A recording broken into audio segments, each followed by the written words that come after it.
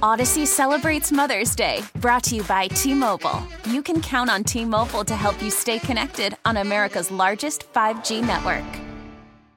Local people, local stories. This is the All Local from 1010 Wins. I'm Lee Harris, and here are today's top local stories. Investigators may have the motive now in the bizarre machete attack on 3 cops working security for New Year's Eve in Times Square. Glenn Schuck with more from Times Square this morning. The NYPD investigation with help from the FBI's Joint Terrorism Task Force as they look into the background of 19-year-old Trevor Bickford, who attacked these cops Saturday night. They say this is possibly an incident of terrorism that was planned because of online posts that Bickford has been making. Mayor Adams proud of the police response. New Yorkers visited here. They visited and saw thousands of officers who were in the area making sure that we could have a safe bringing in the New Year's. And the 3 officers involved in this incident, they were doing just that. Now, as part of this investigation, the FBI arriving on scene at the teenager's home in Maine yesterday. They were seen last night leaving the house with several items after taking pictures inside. Glenn Schuck, 1010 Wins, the 92.3 FM in Times Square. A little girl between 4 and 6 years old was found wandering around the Bronx on New Year's Eve. Police were called to 1208 Leland Avenue, where they picked up this girl and took her to a hospital for evaluation. Police now say they have found the girl's parents. No explanation yet for how their daughter happened to be out and about by herself at the time she was found. Ashania Johnson was afraid her mother was dead after getting a bizarre text message from her mother's phone that said her mother was deceased.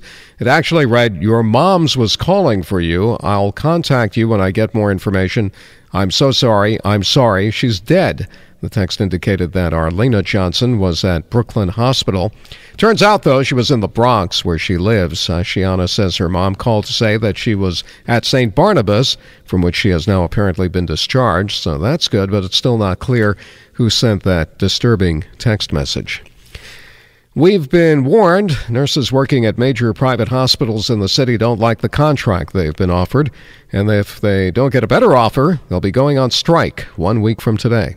Nurses here at New York Presbyterian Hospital will stay on the job after they reached a tentative deal on their contract. But nurses at more than a half dozen other hospital systems across the city say that they plan to strike.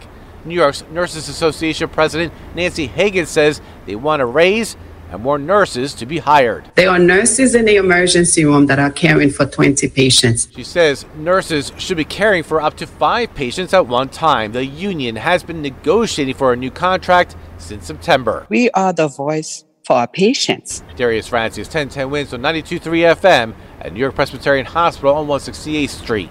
A woman drove her car onto the sidewalk outside the UN yesterday, pulling up to the gate. At first, she refused to get out of the car, but cops eventually coaxed her out. A police source tells the New York Post the 53-year-old woman was having a psychiatric episode. She was put on a gurney and taken to a hospital, probably Bellevue. The new year was less than 4 hours old before the city recorded its first murder of the year. It happened in the Bronx. There was a dispute on College Avenue. A man and a woman were stabbed. The 38-year-old woman survived. The 63-year-old man did not.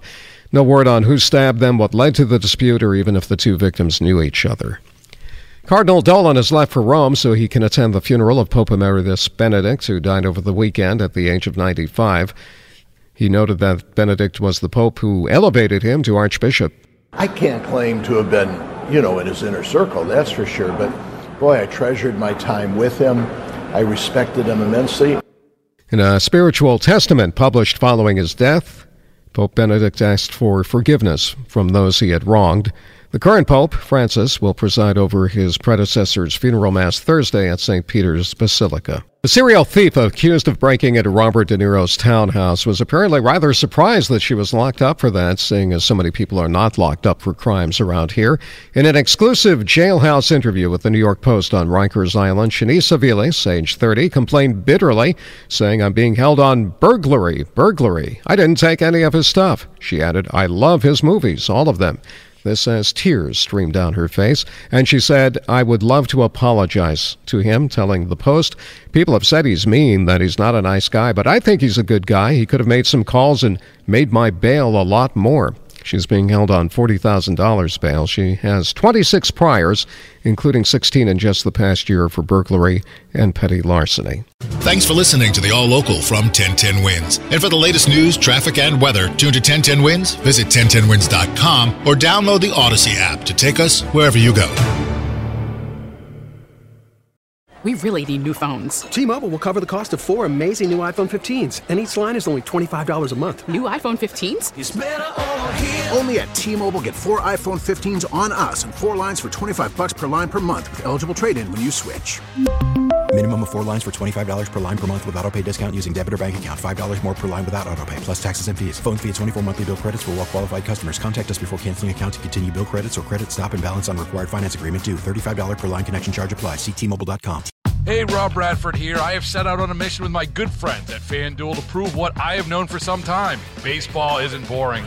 Now I have a daily podcast to prove it with some of the most notable people in the baseball world, screaming baseball isn't boring from the mountaintops, or at least agreeing to come on our show. Players, managers, GMs, and yes, even the commissioner of baseball, Rob Manfred. It has been a constant wave of baseball's most powerful voices. So join the revolution. Subscribe and soak in Baseball Isn't Boring. Listen on your Odyssey app or wherever you get your podcasts. You'll be glad you did.